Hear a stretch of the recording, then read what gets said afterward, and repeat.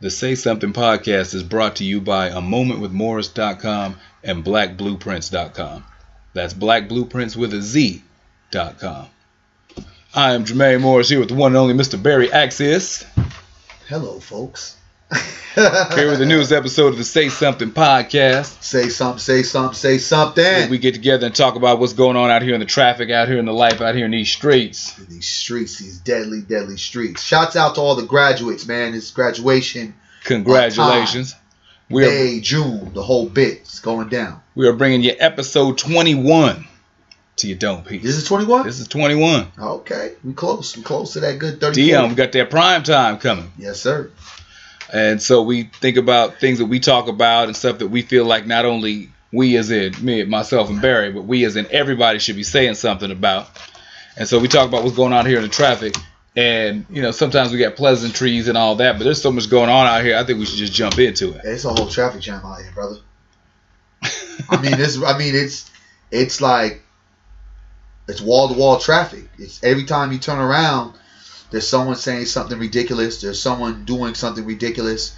And there's something or someone making you say you can't be serious. Because it's like, and I think I'm going to do that. I think we're going to have a little segment say you can't be serious. Because some of this stuff, you like literally you cannot be serious. But some of these people are very serious about some of this buffoonery that's going on out here. Somebody in particular who's being mighty serious, he just got his own special. Hi, yo guy. And I will say this, because I was a fan as a kid.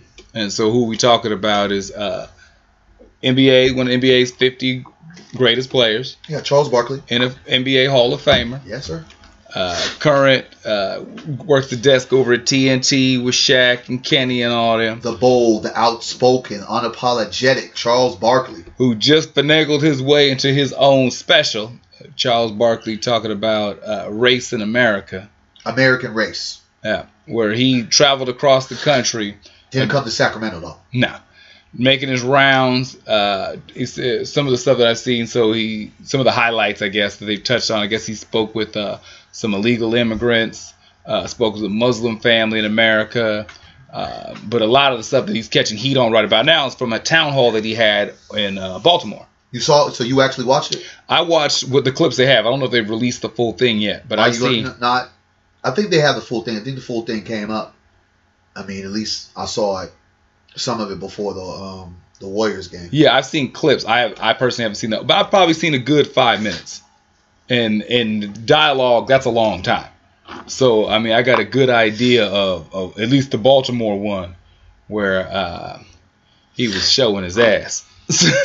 I mean, before you like break it down, as I know you will.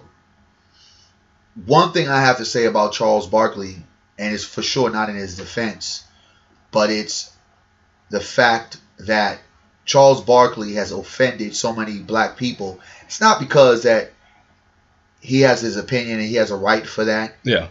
But I feel it's the moment he discusses, he thinks. The one thing about how he got, I believe, the special is because, in a lot of his interviews, he's always talked about, we need to have a communication about race. We need to have a conversation about race. He constantly promotes we need to have dialogue. And I think that was a segue for him to get this. But the fact why he's such the wrong person to be in the forefront of this dialogue, because what white media always seems to do, they always seem to find the brother that's in between. And when I say in between, yes, he's black.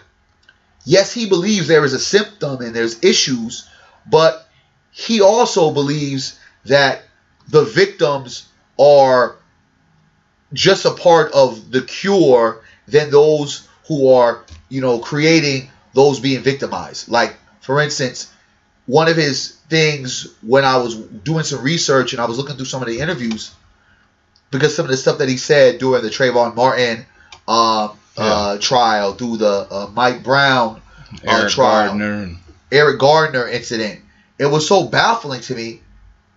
He really put the focus more or less on the fact that the police are doing a job, the fact that no, there is racial profiling, but I don't believe police were killing blacks. And then if you look at the data will tell you something different. He made a lot of inferences about why we as blacks need to get our stuff together compared to why is it more or less a problem that white folks have with us. And I think sometimes when you have people in the media that can operate from that kind of lens, because one, he's getting a big paycheck from, the plantation. He's getting a fat paycheck. And two, he's really not in the tax bracket of most of us blacks. So it's easy for him to engage in this conversation because the backlash he's going to get are from individuals like ourselves. Okay. He's not going to get backlash from those that he works with because they all sit in the same tax bracket. They may disagree, but he's become such a character in a sense. They'll just say that's Charles being Charles. So in my sense of him being the forefront of talking about race is a total fiasco because he has no clue or no idea about the true race matters in America right now. Okay, so I think one of the things, because I didn't talk about setting it up, but what I would look at is, in the question that I pose is, because Charles is somebody who's always said,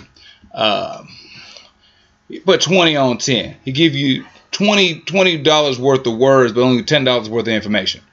Like he talk heavy on something that he's not. He goes in the depths that he's not prepared to swim in. But something that I look at him and I think same thing I would say something to the issue that we had with Bill Cosby as a collective.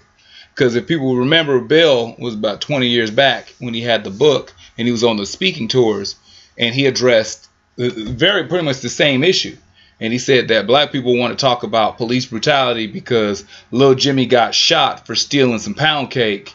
And we want to look at the police protocol. But why not start with what was Jimmy doing stealing pound cake? And that's kind of Charles's take on this. So my thing is before we even get into the roasting of his pedigree and his ability to be that guy, how much of what he's saying actually has validity? Because when you're talking about black people need to police ourselves. There's crime that goes on within the community. There's issues that we need to address. Those things in themselves are not entirely incorrect. So is it the simple fact that he takes something that's got a little bit of validity and then does the tango and the two-step and dances, for a specific audience for a greater check? I mean, is there anything that we can take out of what he's saying? I thoroughly hate when we always focus on the reaction, right? Okay. Not what created the reaction. We always when we talk about when we talked about the Ferguson rioting or looting, or I call it a rebellion, you only talk about what the so-called rioters did, but we never looked at what created the reaction. So never have I heard Barkley discuss the symptoms of racism. Never has he gone back to historical precedents to why it got here that created what we now deal with today.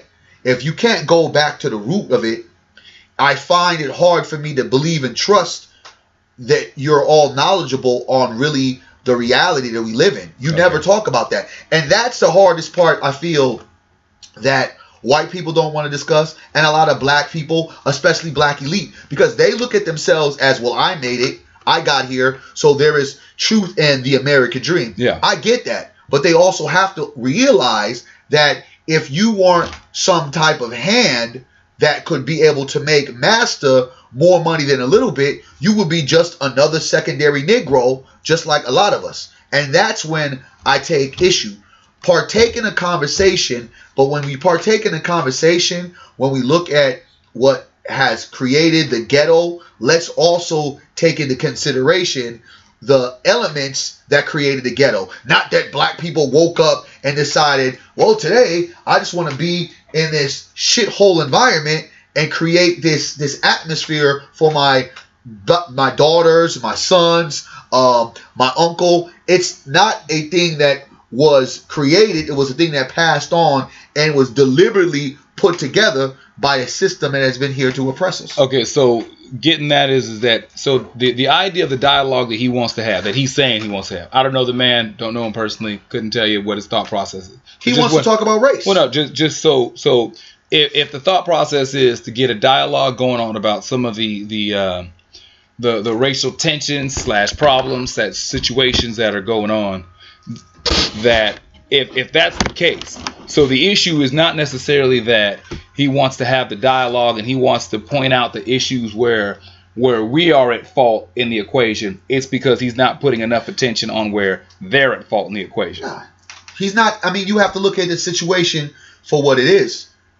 If you're going to talk about a crazy issue, I call it crazy because I feel it. Racism, when you look at it, is the dumbest thing in the world.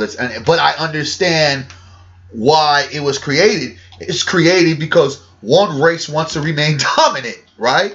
I mean, it's created and it's all falling into sexism, classism. So you have all these isms that fall into it now.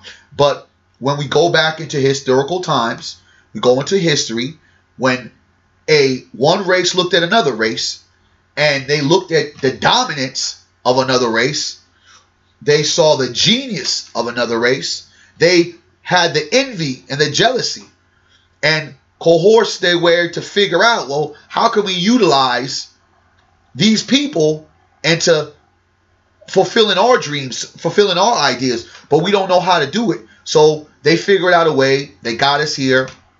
They utilized every strategy. They separated us, and they then just started to vigorously destroy us, right? Where those effects have continued to remain to be the same. And you can look at it when every time a black person moves forward. You look at Tulsa, Oklahoma. Tulsa, Oklahoma is still a beautiful place. But Tulsa, Oklahoma is rich in where it is right now because of black folk. You don't hear people talk about the bombings. You know, no one talks about, we don't have a history reports in these high schools that breaks down the Tulsa, Oklahoma bombings, Black Wall Street. If even they talk about it now, it's either in college or if they're doing it in high school, they're just kind of, okay, Tulsa, Oklahoma, Black Wall Street got bombed up, and they move like that. Exactly how they do. So you can't talk about racism, without going into how it was STEM, who created it, how we've all had to now be put in a box because of it. But it's not a situation, and it's almost ignorant when you say that black people are racist. How can black people be racist when we have no power? Okay, so if you got a guy who's just not that overly informed, and he's somebody who's going out saying, I want to travel the country, and I want to hear the plights of the people, and I want to present maybe possibly just another way of seeing the way that you see it. So I'm going to go out here to this area where this is a hotbed issue of this police brutality in this particular city is huge. So I'm going to go to that city where police brutality is huge, and I'm going to present just a possible different scenario. So if that's his goal, and maybe I'm giving him more credit than he deserves. Yeah, I think you're giving him a lot of credit. But I'm saying, so I'm beginning to think that you are one of Charles Barkley's fans. Well, no, but I mean, just because I think the important part of saying something is kind of like what you're saying is in its entirety. If Charles is just going around saying, you know, where we're at fault and not addressing, you know, the systemic issues that got us to the situation that he's talking about, to the same accord, if in just roasting him, there's not a lot of growth that comes from that conversation. So what I'm looking at is if say it wasn't him, if an individual was just going to go, I'm going to go nationwide, and I'm going to go to all these places where they have these particular issues, whether it be against Muslims in this town, it be police brutality in this situation, it be gender or LBGT problems in that one. And I'm going there to present whatever that is almost like the devil's advocate to whatever the scenario is. Would that be a better way to do the same, to get the same kind of dialogue, but maybe with somebody who was a little more informed and educated about where they were going? I would love to see a dialogue be held like this by a person that represented more pro-blackness than anything. When you have a millionaire, an arrogant, an ignorant,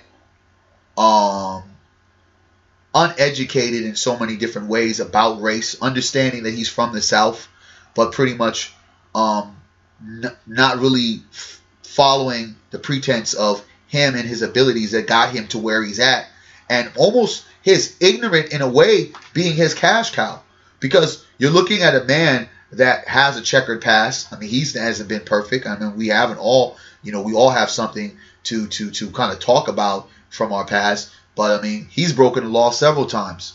And to have such a strong stance on these simple cases, like when you listen to him and go back, doing some background, and when he talks about Trayvon Martin, in that case, where he looks at it, well, they got it right, the aggressor probably turned to be Trayvon Martin. Let's say that the aggressor was Trayvon Martin after the fact.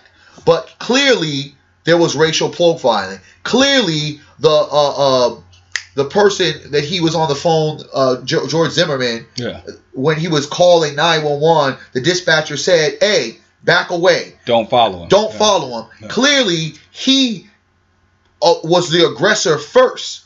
Now, this kid sees somebody coming at him. He don't know who the hell it is. He's going to defend himself. So, regardless of whatever law they have, if you don't create the issue, there's not going to be an issue. And for the fact that he says and looks at it from a black man's lens and say they got it right, then turn around and say with the Michael Brown case, he got it right. But then here's the whammy with the Eric Gardner case saying, well, I don't believe it was murder. I think that they're trying to arrest this big guy, and the big guy was resisting arrest. The guy wasn't resisting arrest. The guy said, I can't breathe. So, I mean, when you see and you put all these facts, what he says on certain levels, yeah, I get it. We all get it. But what you don't understand, what led to the problem. We all know that black people got a lot of shit to clean. We all know. But again, I am not going to leave those who help make the mess off the hook. Okay. And I believe that's what he always does. And that's always what he will do, because he is getting paid to do exactly what Master tells him to do, because he's getting a big fat check. It's not about him being unapologetic, even though I said it in a sarcastic way earlier. It's not about him being bold. This is about him being a rich Negro, a house Negro, in a good position to basically say whatever the one is he wants to say. Because as long as, see, this is one thing. As long as any black actor, black rap musician, black ball player, as long as they disrespect black America enough, they will always have a job. When they start shaking and rattling the tree of white America, that's when they start getting exposed, and that's when they were out of jobs. Okay, well, something to keep in consideration not only for his job, Charles Barkley also ran for governor of Alabama. And so in that process, why that's important is because part of when you run for any major political in any arena where you want to be mayor, you want to be governor, ultimately if you want to be president, there are different groups that you have to kind of get a cosign from and get an endorsement from. Law enforcement is one of the ones that he sided with in his campaign. So he may still have political aspirations further down the road, or something else that he may want to do. But then again, there might just be the reality. This just might be the way he thinks. Because a lot of times when we hear people who start talking about having these agendas that go against what we would think is common sense, or how can you even see it that way, or you must be a puppet, or you must be getting used. Some folks, that's just actually their line of thinking. So from the time he left, he was from Alabama, went to Auburn, all that stuff that he was going through, he was getting money early. He was getting money in college. He even admitted to taking cash in college. Got his deal with the 76ers. As he should have took money. Got money from the Sixers. And things started getting kind of worked out for him. He now, granted checker pass, he had an issue in Philly where he spit on a little girl. That ultimately is how he ended up in Phoenix. Threw somebody out the window. Threw somebody in a bar fight. Threw a guy through a plate glass window in a bar because of argument. Excessive gambling issues in Vegas with some unsavory individuals. And strippers. Yeah. So, I mean, he's had some stuff going on. So what I would say is if we've got a guy, and not even just Charles, like I said, so when we go on a smaller scale in the community, and we have people who want to address what's going on, what do we then do with the individuals? Is it something that we can actually have a dialogue about? Or do we give them, do we have them a platform? Do we say something like, what do we do with these people? I personally can't take him seriously. Like, I personally, even though there might be some good content of the video or this documentary that they created, I just can't take him seriously because his views are so one-sided. Okay. Like, to me, when you start saying that I'm not going to believe that police are killing black people, well, then tell me why there hasn't been like the numbers are so ridiculous of how many black unarmed males and females have been killed by police within, I will just say, from 2013 just to now. It's just, that's not supposed to be happening.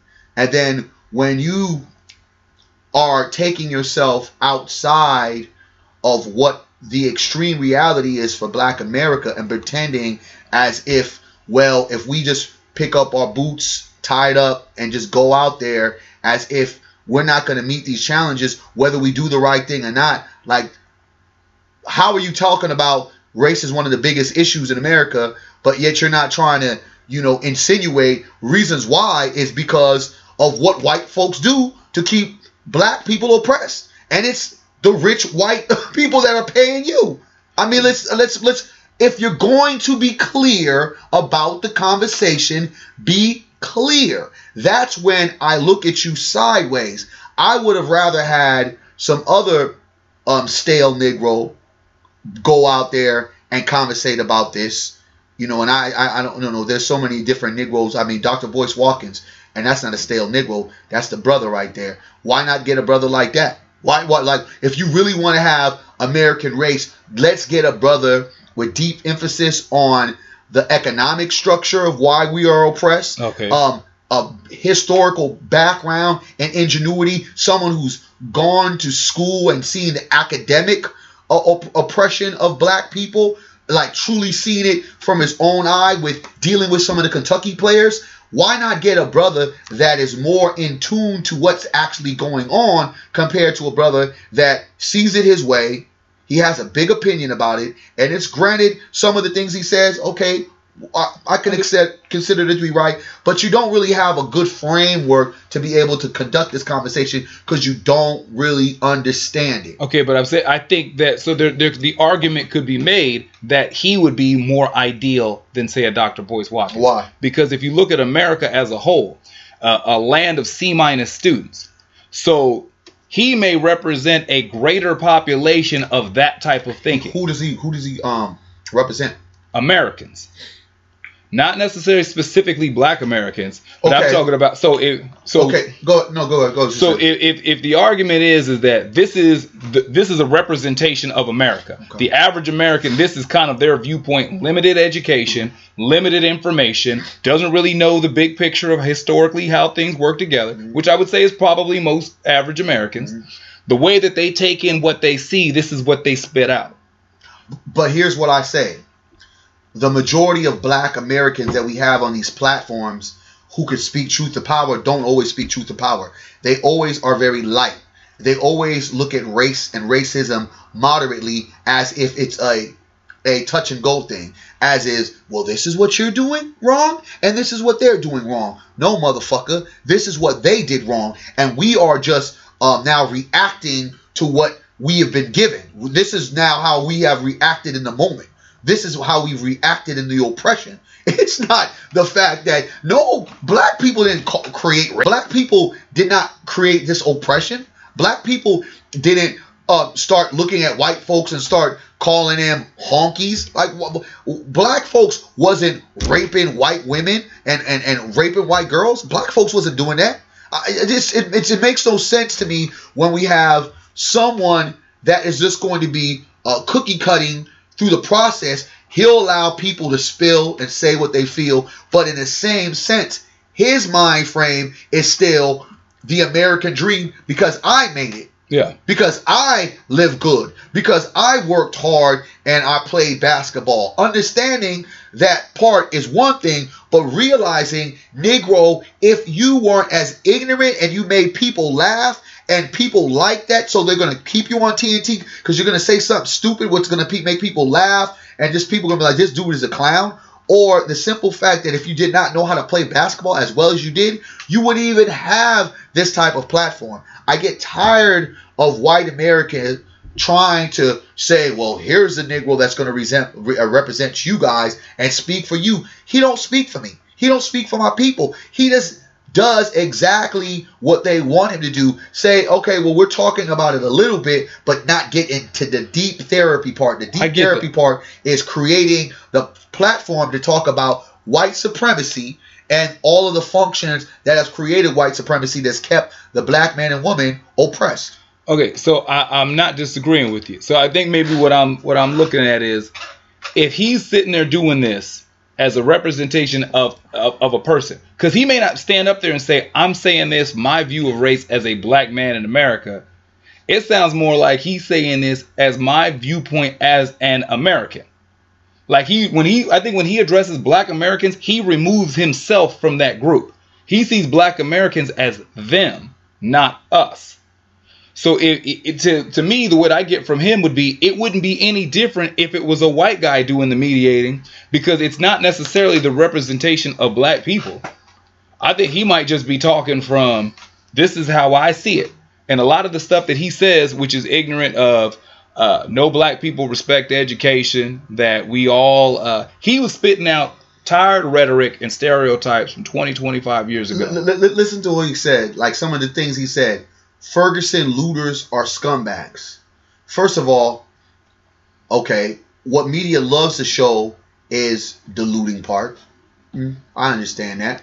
But at the same time, why are they scumbags? So why shouldn't the police officers that kill unarmed black people be scumbags as well? Shouldn't that whole racist precinct, that when we start doing research, when we start dissecting what's going on, filled with racism? I mean, shouldn't they be the scumbags? Like, stop trying to patrol black people. And I hate it. They use these house Negroes to be in front and say, this is what's wrong with black folk. What have you done, Mr. Barkley, to help generate the change? I'm talking about the real like the real generational change, not this go out and, donate to a school, help build a park. I'm talking about true, sufficient, economic, systematic change for black people. So these so-called scumbags don't be scumbags no more. Okay, so maybe his thing is, this is it. So let's set him aside. So what I'm proposing is, and maybe we can get to, how necessary is it to have the conversation minus what the other folks are doing? Like, not a conversation that needs to be a national documentary or on TNT or prime time. Like, the real conversations of what we can do. Like, not addressing, I mean, not disregarding, but not the focus being on what they've done or what they're doing, but what can we do? I mean, I think that a lot of people that don't get enough press. I mean, I have myself here, as you know, in Sacramento. I've done a lot of workshops, forums, different sessions. I'm very active about speaking upon black empowerment on my social media, but not only just doing it on social media, but again, creating these forums so we can discuss it. I mean, we definitely need to discuss what black folks need to do, because I do understand that there is a big problem in the black community, but I realize the reasons. And because I realize the reasons, I will come up with some solutions. And now it all depends on our people if they want to move into the solutions, and those solutions are really taking accountability for the things that we need to do to change how we are looked upon. And I don't really think we could really ever change that. But I guess moving forward, not caring about what others think, but just doing things as we need to do it fearlessly. And when I say fearlessly, I mean we need to create our own infrastructures just like we had in the past, without the fear of, well, what if they do, then they do. Well, we need to be prepared for that, because at this particular time, if we do build it and they do come to destroy it, we're now living in modern era. When people start talking and looking at all the stuff that's going on now, they're like, I can't believe this is happening. This is supposed to happen in the 50s. This happened in the 60s. No, this is happening in a modern era. So right now, if black people are all around the world got together, united strongly, didn't worry about the backlash of what those people who would be jealous like they were before, envious like they were before, would do, if we just work, put our beefs and differences aside and really create community, then there's really too much no one can say except, damn, them motherfuckers finally got their shit together. Okay, so going right into that, because I think this segues perfectly, because we have that case happening right now. Oh yeah. So we have the we'll call it just the story that is the Ball family. Oh shit, I'd call it the 495 story. You know what I'm saying? Well, this is the man, LeVar Ball. He's the father of Lonzo Ball and two other Balls that I, not disrespectfully, don't know their names. I know one of them is Melo. Yeah, I don't. So I'm not disrespectfully. I'm not familiar. But in any event, LeVar Ball is the father, and so he put this whole campaign really betting on his sons. And so this is somebody who doing exactly what you just alluded to. This is somebody who went to the major sports apparel distributors. You know, he went to Nike, went to Under Armour, went to Adidas, and said, I don't want my son to have a shoe deal. Like, I don't want him to have an endorsement deal. I want a partnership of ownership and really just using y'all for your factory's distribution and cut you in for what we've created and designed. And he was roasted throughout all kind of media, news, sports outlets, saying he's ruining his son's chances for money. He's ruining his son's chance for endorsements, because those three big ones more or less told him to kick rocks. They were like, nah, man, we're not doing that partnership. Your son is unproven. We don't even like you like that. No, because the number amount he asked for, it's ridiculous. Well, just so starting with, this is an individual who's practicing that. And so designs his own shoe. Goes for $4.95 for the base one, all the way up to $9.95 for a particular autograph model. And everybody keeps telling him you're crazy. You know, Jordan don't even charge $500 for shoes. Your kid is unproven. Didn't even make the national championships in NCAA. Like, how does he deserve all this? And something that was interesting is that the father was on Undisputed with Shannon Sharpe and Skip Bayless. And he was talking about, you know, everybody keeps getting hung up on this price. You know, he said, this is memorabilia. He said, this has never been done. Where a player is coming in, creating his own, designing his own, wanting his own. But we as a community have been leading the forefront on roasting this man. We're the first ones that have been out there jumping out saying, oh, man, you're messing up his money. You're messing up your kid's money. You know, he could have got $2 million if he'd have just signed with Nike on an endorsement deal right now, instead of buying into the idea of, no, that brother's out there trying to, you know, he was like, this is a shoe. He wears the shoe. You know, Lonzo wears the shoe. It's his family shoe. This is a company that we want to pass down. This is something we want to own. But I don't know what the question is, I guess, to say something about, are we ready for that? Because when we have a representation of somebody doing that, we're not jumping behind and seeing it. It took a lot of, it was really our counterparts. It was a lot of the white people who recognized what he was doing. In 2 months' time, he turned, LeVar Ball became a national and international story when 2 months ago, nobody knew who he was. Not at all. And he's got a PR machine going that you couldn't even pay money for to get this much press. Not at all.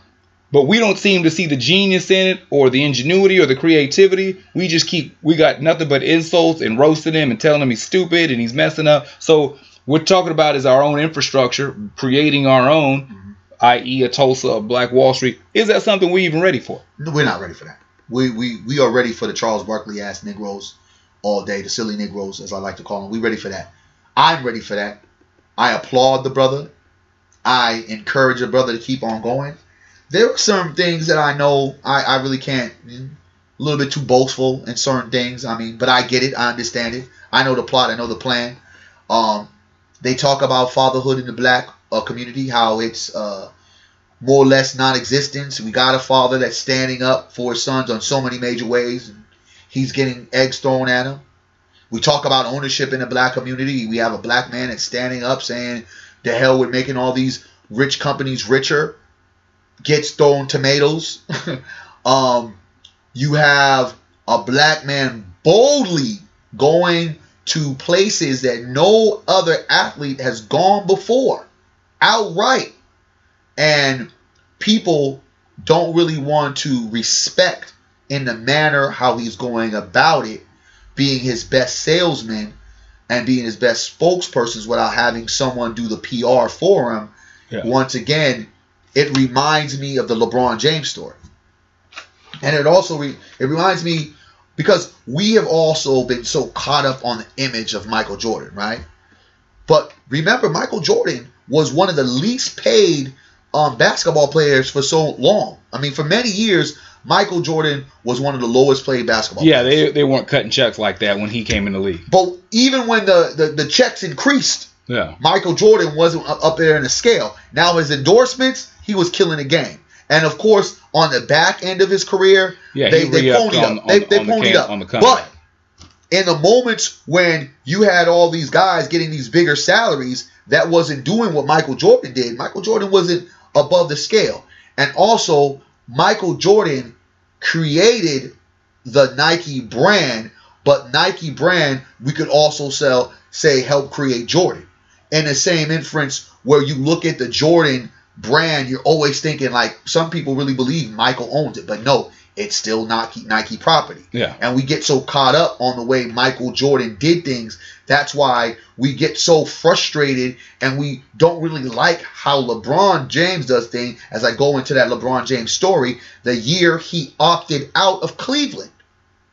Unprecedentedly, he opted out, not giving the owner his ceremonious goodbye, not giving the general manager, basically having a press conference that he got vilified about, giving the donations of $2 million to the Boys and Girls Club, and saying, because he didn't know where he was going to go, and make an announcement. He got so much bad press, jerseys burned, and all for the fact that a black man, for the first time as a free agent, took it upon himself to do what was best for his family and do it in a way to where now everything that is done by a sports athlete, whether it's a retirement, whether it's they're going to another team, what do? They hold these big press conferences. They make it a big media show, right? Yeah. And then in the same sense, going in, who was the, I would say, the vanguard and the originator of the high school basketball games being shown on TV was LeBron James. Before then, you had the McDonald's All-American, and you see them. But now, when LeBron James came into the league, what do? They televise his game. So when I look at the ball situation, and I look at how LeBron James took so much heat for going to the Miami Heat, no pun intended, and did what he needed to do for his own brand, for his own legacy, for himself, I look at what Ball's doing as absolute genius. Because what a black man does not have is what? Ownership. What a black man does not understand the value of his brand. He's saying, before I let any of y'all get a check, I got to get the checks. Yeah. I'm willing to go ahead and cut some pie, but I'm willing to cut the pie divided by how I'm going to divide it. And I think that it's just brilliant. Any Negro that's sitting there looking at this guy as ignorant, I'll ask you this. Why the fuck are you buying Gucci and Louis Vuitton for $500? Well, I think that, and I agree in the sense that LeVar Ball is way smarter than people give him credit for. And why I say that is because for the last 2 months, every time he would come out and, he was all smiles and wear the big T-shirt and just kind of laughing and joking and talking like almost like barbershop talk when he was going to these nationally syndicated, whether it be Sports Nation, whether it be Sports, whether it be First Take, whether it be Undisputed, whatever. But in that time period, I think he's always been a couple of steps ahead. Oh, yeah, most definitely. And so everyone keeps, man, I can't believe we're still talking about it. We're not even talking about Lonzo Ball. Mm-mm.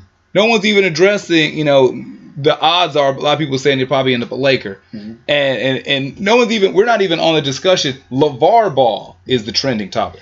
LeVar Ball with the shoe, with the ZO2s, whatever. LeVar Ball hitting the sports desks and all this stuff. And this is somebody who has decided that he's going to jump in the driver's seat. And he's going to take control of the company, let his game speak for it on the court. But he's the one who's going to handle the business. And like I said, something just to say something too is we just seem to just be so against that mentality. Because niggas don't understand about ownership. I mean, we've been owned for so long. Like, how a black man takes power, it's like, nah, that's not supposed to. Because, again, I've said it so many times, we wait for white approval. Okay, so sticking with that, how off then it would only seem natural that you end up with a Charles Barkley? Because based upon the idea of we're not ready for ownership, We keep looking for somebody else to do for. We keep looking for somebody else's approval. We keep looking for somebody else to step in because we don't want to be in the driver's seat with the keys. You by default get Charles Barkley. So if most of us aren't ready to be spearheading like LeVar Ball, is Charles Barkley speaking to more of us than we like to think? Well, I mean, I think he's definitely speaking to a deaf, dumb, and blind Black America. But it's almost the same thing with Oprah Winfrey. Everybody looked at her she was crazy. Like, how are you leaving ABC? You know, look at what all they're doing. Look at what ABC is now owned by Disney. They're like, come on, you're leaving this? And she wanted to start her own brand, her own company. And I feel like what people have to understand, you are your greatest brand. I say you. Here it is you. You, that person that you look at in the mirror every day, you are your greatest brand. And until you figure that out and find out how I'm going to brand myself, you're always going to end up working for somebody. You're always going to be taking orders from somebody. And rightfully so, some people at the end of the day, I mean, not everyone is built to be their own boss. But what this family is doing, even if they fail, they still win, because in history, they will always be the first. Because now, one, it's perfect timing. His son, in a watered-down league that it is, and a league filled with, we need point guards and shooters. He's 6'7". He's a Jason Kidd kind of prototype, and Jason Kidd was 6'4". Like, depending on the team that he gets, like, literally, the kid can still probably average, barring any injuries, at least 7 assists per game. At least score about 15 per game. So it's a win-win. And then when people start, because everybody is attracted to success, right? So when he starts winning, that $4.95 ends up being something that you're going to go run and cop, and something that you're going to want, because it now has value. It's just like Kanye West. Kanye West, we all thought he was crazy when he came out with that crazy clothes with those crazy looking shoes. $1,500 Yeezuses and all that mess. People buy them shits like it's running out of style, right? So how crazy is crazy? You know what I mean? Okay, so my whole thing in life is you have to do one thing. If you don't do anything in life, you got to go bet on yourself. Okay, so what I'm saying is that it's kind of looking like the bulk of us are not on the ball side of the game. Like, the bulk of us ain't ready to take that next level, that ownership, that individuality. So you really believe there's been more backlash from the Black community than anything against what Ball is trying to do right now? More backlash than support? Yeah. Yes. I think that we have. I've heard nothing, because a lot of us play the short game, not the long game. Because what you're talking about, what you just broke down, is the long game. Yeah, but most of us see, oh, he could have got $2 million now, $5 million now, if he'd have just signed with Nike. If his papa just shut up and let him get a little Nike deal, he could have got $5 million. And then if he proves himself on the court, that can go up when he re-ups in a couple of years for his new contract. The greatest thing about America, I will say, is the Ball family could do exactly what they are doing right now. That's the greatest thing. Because, yes, he could have signed that guaranteed money, but then that guaranteed money would be a trap, and he would be placed in, well, Nike said in your contract you can't do this. Well, Under Armour, your contract said you can't do this. Compared to, we're creating our own brand, and it's just like the Black Label clotheslines that came out.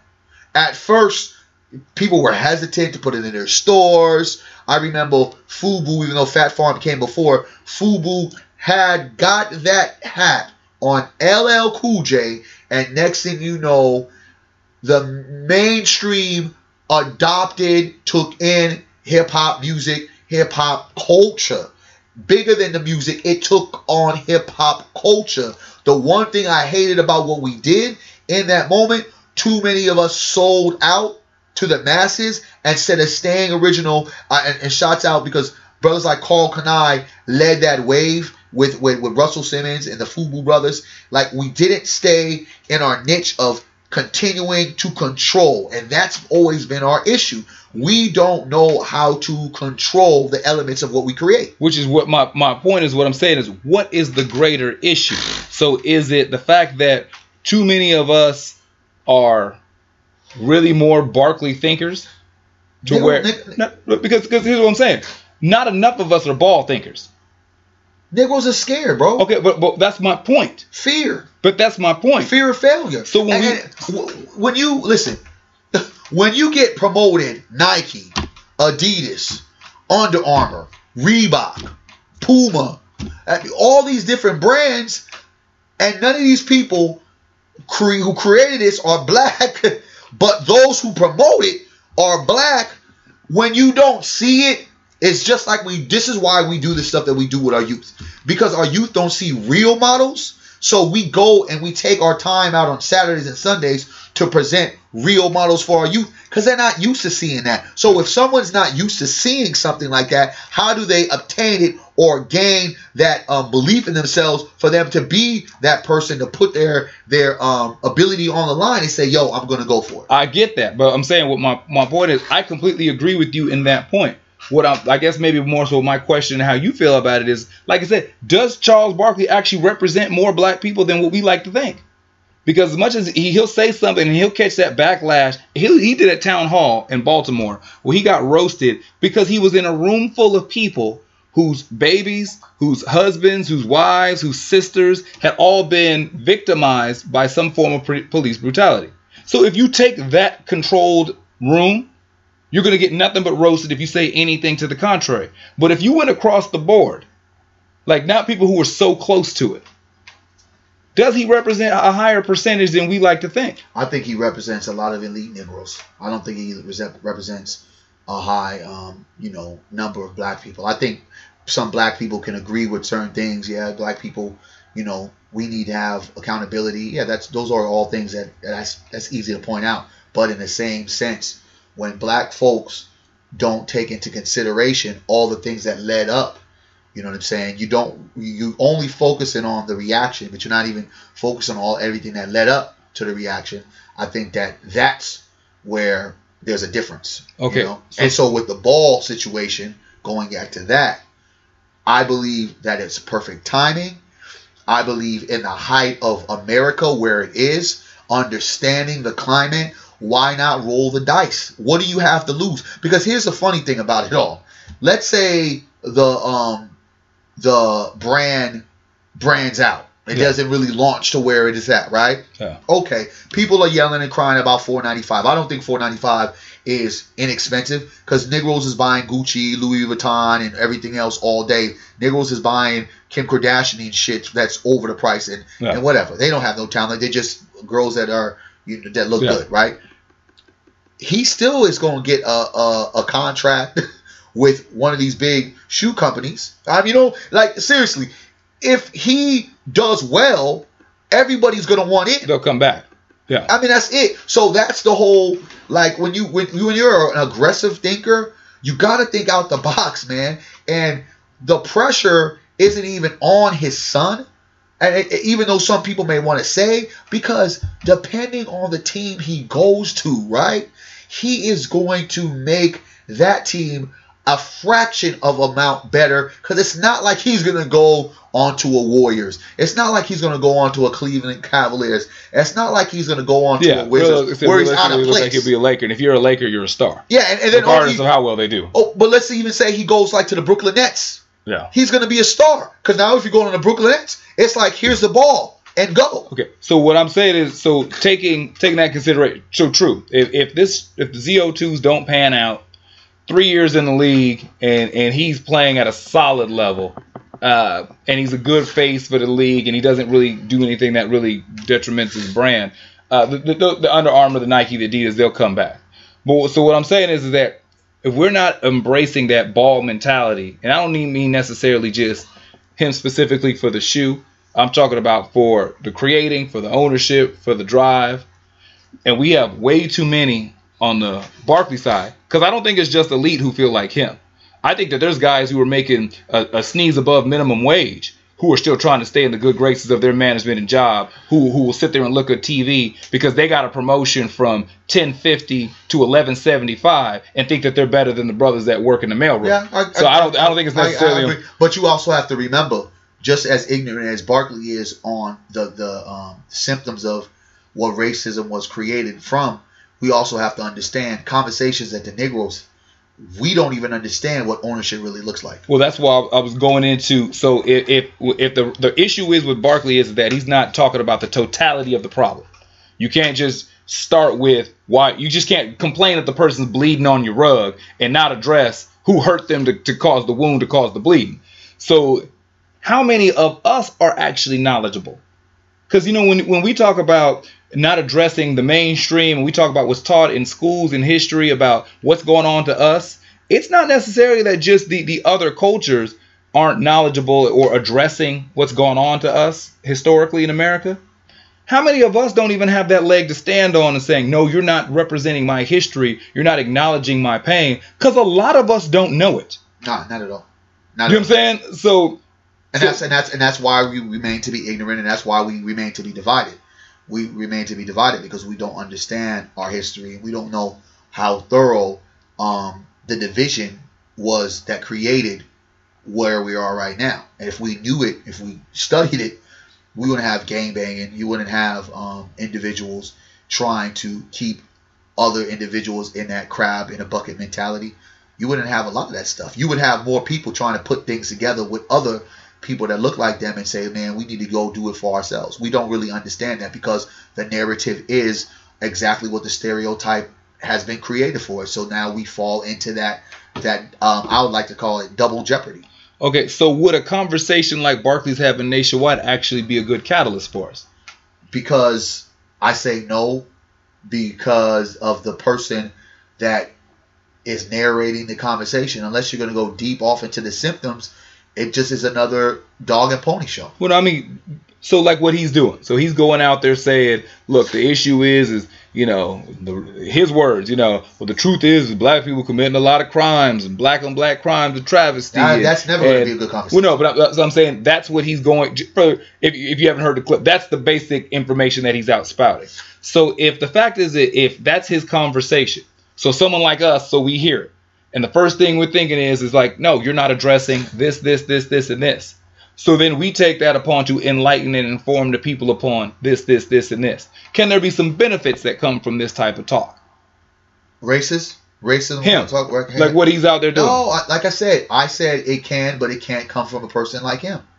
He can't be the one that's, narrating this conversation because he doesn't even understand where this conversation needs to go.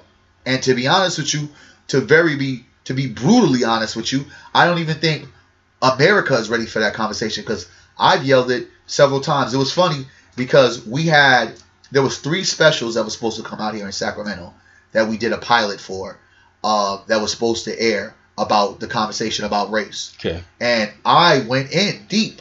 Other people were kind of, dancing around, but I kind of gave truth. And I had one of my young mentees with me, and both times, and we spoke truth to power, and they never aired it because America's not really ready to hear the bulk of the atrocities that their ancestors have put on the people of color. They're not really to talk about how Thanksgiving is a total lie. They're not really to talk about the syphilis experiments. They're not ready to talk about the war on drugs. They're not talking about redlining. They're not talking about the Jim Crow laws. They're not ready to talk about the henchmen lynching Negroes. They're not ready to talk about that. They're not ready to talk about the death and the execution of our leaders and the annihilation of the Indians and the Black Panthers. They're not ready to get that deep into those conversations because those conversations start first before we even go tatting and tipping on what's going on right now. Okay, so does that conversation start first with them or does that conversation start first with us? Because with what you We've been saying all this stuff, No. With what you just listed off, if you went to the average black person on the street and asked them about what's credit redlining, how many of them could tell you? What are Jim Crow laws? How many of them could really tell you what they are? Like, do you mean are these conversations that we need to start having with each other before we even get to the point to where we're sitting across the table having a conversation? I definitely feel like we have to be more direct and more educated on our own oppression because I don't think people really know it. But that's by design because, of course, these things aren't being taught. Again, that's us believing and trusting in a system that's going to teach our kids the truth. Our kids walk around here not even knowing a majority of where they came from. Like you said, we've had plenty of classes with our black youth, whether it be 13, 12, 11 to 20. What you learn about Black America when you or Black history. I don't want to say Black Americans because people will say, well, Black American, their history did start with slavery. I'm just saying Black history. What have you learned? And they'll sell you slavery when that's far from the truth. It should have never been taught by that. It's a design mechanism. If you're going to teach somebody that they've been oppressed, that these kids are going to walk around feeling oppressed, feeling lower than they should feel when you tell someone, hey, guess what? You were kings and you were queens. You guys had all these natural herbs and minerals. As opposed to being destined to be defeated. Exactly. Yeah. And you guys weren't walking in the jungle aimlessly with no underwear on. You know what I'm saying? Like, come on, man.